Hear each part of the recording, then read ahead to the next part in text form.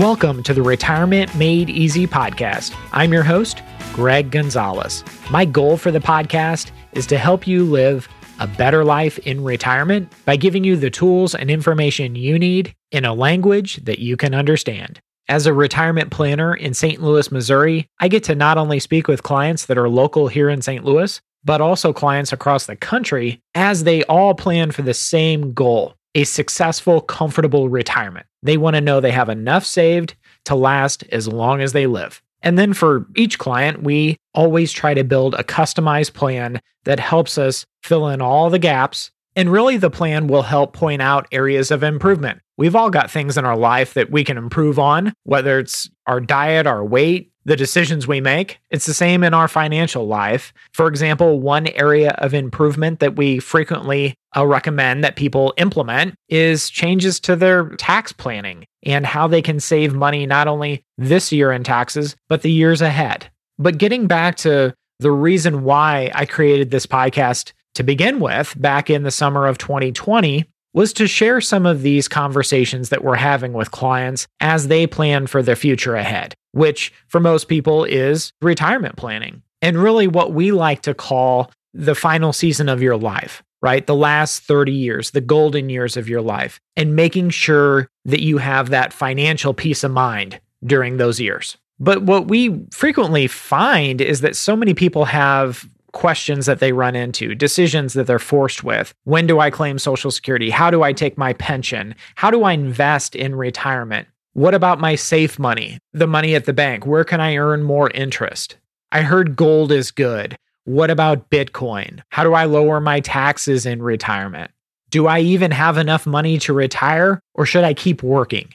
How much income will my 401k or Roth IRA produce once I'm retired? Our kids are now in our 20s or 30s. Should we leave all the money to them inside of our IRAs or 401ks? Should we set up a trust? How do we go about all that? These are many of the most popular questions that I hear day in and day out. And we try to discuss on this podcast, the Retirement Made Easy podcast.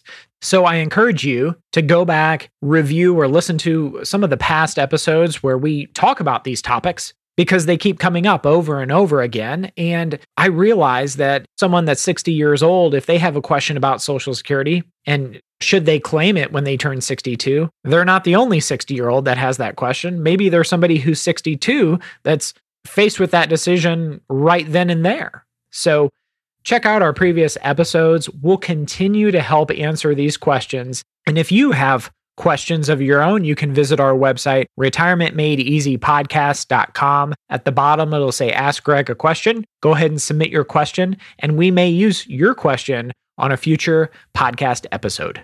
And while you're on our website, you'll notice up at the top, this is something new for 2022 that we're offering for those people that want to see if they're on track for retirement and maybe what improvements they can make to make their financial situation even better. We call this our free retirement assessment. And so you can click on the link there on the website, schedule your phone meeting. We're only doing 2 of these per month. We're booked up for February. So this would be booking into March for our 2 retirement assessments. And I really enjoy doing these for Retirement Made Easy podcast listeners. It's a way of kind of giving back and helping people on a more personalized level. So if you're interested in the retirement assessment, you will be able to schedule your step 1, which is a phone meeting right there on the website. So we really hope between the podcast episodes and the retirement assessments that we offer listeners, between the 2 and the resources that are available on the website, those will really, really come in handy and make your retirement planning even better. So on today's episode, I wanted to talk about Social Security. I get so many questions about Social Security. How do I factor Social Security into somebody's retirement plan? And why do I factor Social Security in the way that I do? What is my train of thought, my thinking on this? And then I'm going to share what I see people do wrong with Social Security because they don't ask the right questions and they really don't understand how Social Security is set up.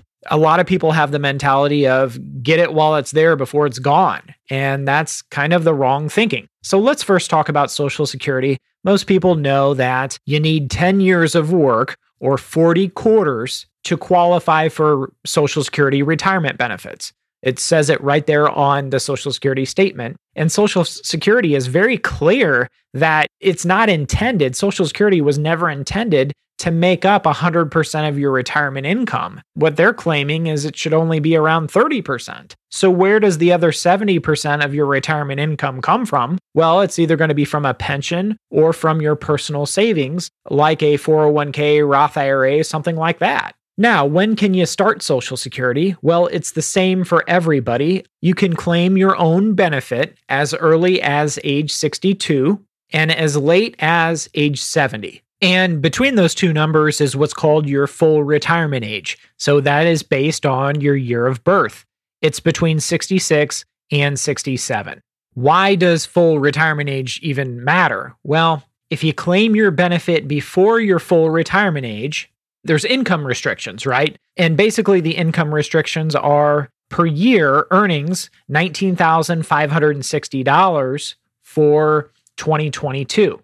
So what does that mean? Well, what it means is if somebody was hypothetically age 62 and they claim their Social Security benefit and they were still working, for every $2 that they earned over the $19,560, Social Security would withhold $1 of their benefits. So if you're going to be collecting Social Security under your full retirement age and working, you only want to make about 20 grand or 19,560 would be the top. Any more than that, again, they're going to start reducing your Social Security benefit. For a lot of our clients, if somebody retires and we think there's a good chance or a decent chance that they're going to go back to work in some meaningful capacity in the next year or a couple of years or so, and they're under their full retirement age, we just tell them to hold off on their Social Security benefit if they can afford to do so. Can't tell you how many people out there are semi-retired. Maybe they may make, let's say, $30,000, $40,000, and they work 25 hours a week or something like that. Maybe it's something they enjoy and it keeps them busy. Now, if you go to socialsecurity.gov, so ssa.gov, you can find all the facts and figures. And what you'll find is the most popular age to claim your Social Security benefit, based on the figures, is 62. That's the age when most people, they go ahead and claim right away. Now, as a financial planner, we always try to do an analysis to kind of determine what's the optimal age for somebody to claim their Social Security benefit. But when you walk in the Social Security office, they're not going to do that for you. They're going to help you if you decide to claim your benefit at that time. They're not going to tell you, oh, you're better off, and let me run this big analysis.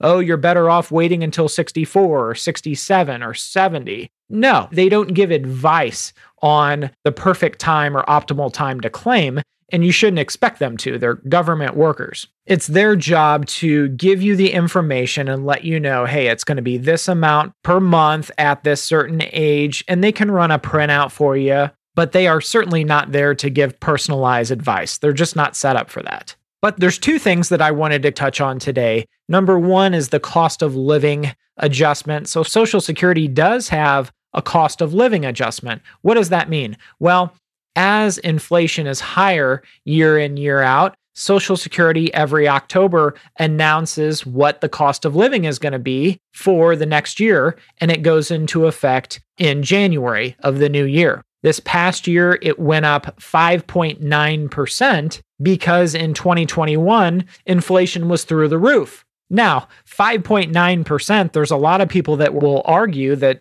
well, in 2021, the inflation ended an average for the year up 7%. In my opinion, you can't expect Social Security to give you 100% step by step with inflation, but it's going to give you some part of inflation. So on their website, you can see that from 1985 through 2021, the average cost of living per year adjustment was 2.5% per year. Now that's the average. There are some years where you didn't get any raise or very little. And there's other years where your Social Security benefit actually went down because Medicare Part B comes out of your Social Security benefit. And if you get no cost of living raise, Medicare Part B increases, which is withdrawn or deducted from your Social Security benefit, your monthly Social Security went down for some of those years.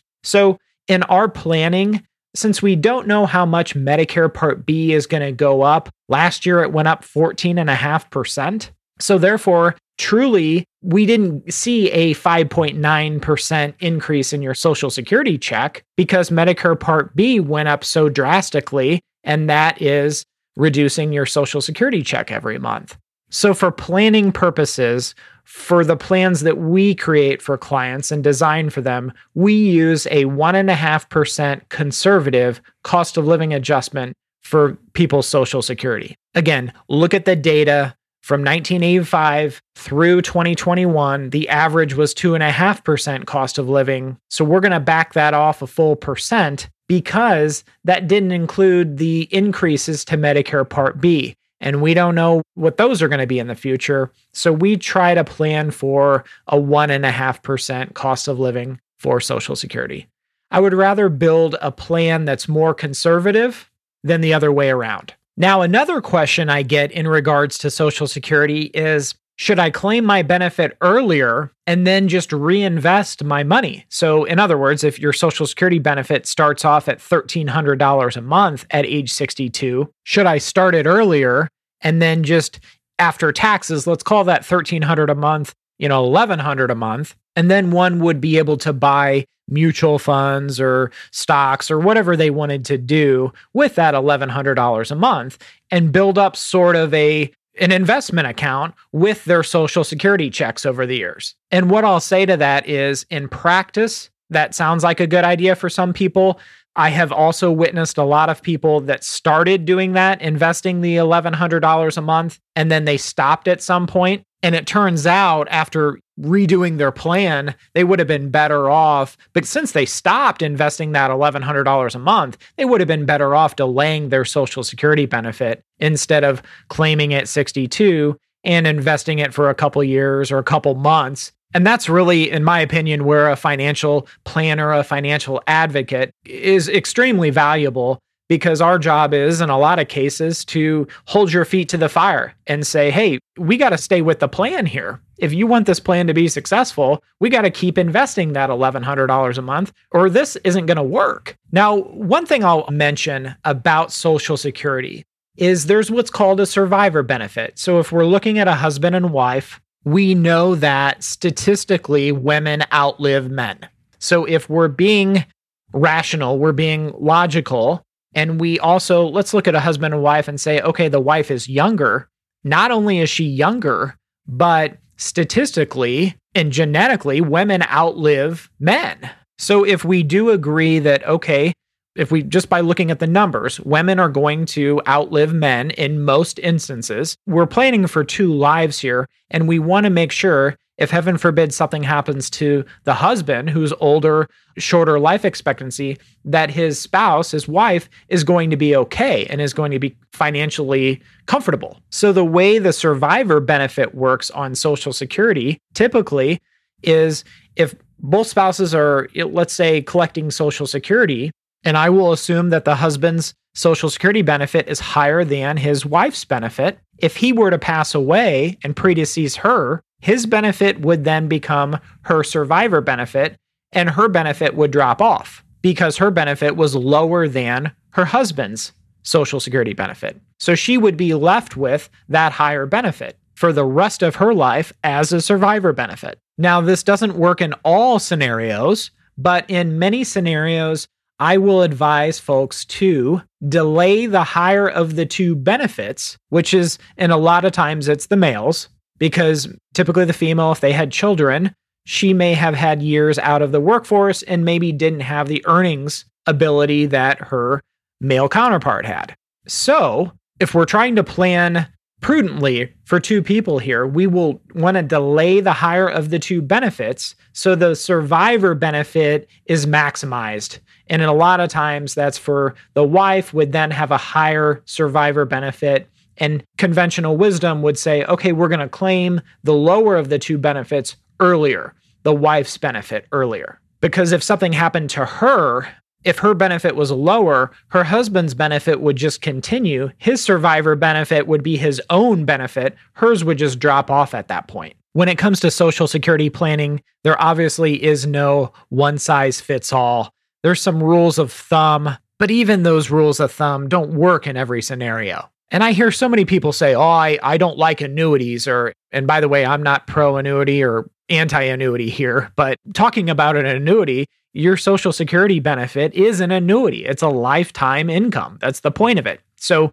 if you are entitled to a Social Security benefit and you qualify, well, you're planning your own annuity, and same for your spouse if there's a spousal benefit. So really the decision comes to is how do we maximize or optimize someone's lifetime annuity, also known as a Social Security benefit. Now, to help with this decision for our clients, I pay thousands of dollars for different softwares that help us analyze this to make the best decision when it comes to your Social Security. And we can run all these different scenarios and we can determine, oh, you'd have X amount of $100,000 more if you claimed at this time versus this other time. But just thinking about this, just to be blunt, the decision is very difficult because no one has an expiration date on their birth certificate. Think about that for a minute. We don't know when you're going to pass away. Nobody has a crystal ball. If we knew that information, if we knew when you would pass away, your spouse would pass away, I could tell you very, very specifically, this is the optimal time. But without that crucial bit of knowledge, we are forced to just use assumptions that you and your spouse will have an average life expectancy. Now, if you have longevity in your family tree, in other words, if you said your mother, your grandmother, grandfather, father all lived well above life expectancy, let's say they lived well into their 90s, if not over 100, well, you can also factor that into your decision as well. I hope today's discussion about Social Security and maximizing Social Security has been helpful. If you have questions that I can help with, visit my website, retirementmadeeasypodcast.com. You can submit your question at the bottom. I'll see you next time for the next episode of the Retirement Made Easy podcast. And remember, always dream big. The opinions voiced in this material are for general information only and are not intended to provide specific advice or recommendations for any individual. To determine which investments may be appropriate for you, please consult your attorney, tax advisor, or financial advisor prior to investing. This is a hypothetical example and is not representative of any specific investment. Your results may vary. All performance referenced is historical and is no guarantee of future results. All indices mentioned are unmanaged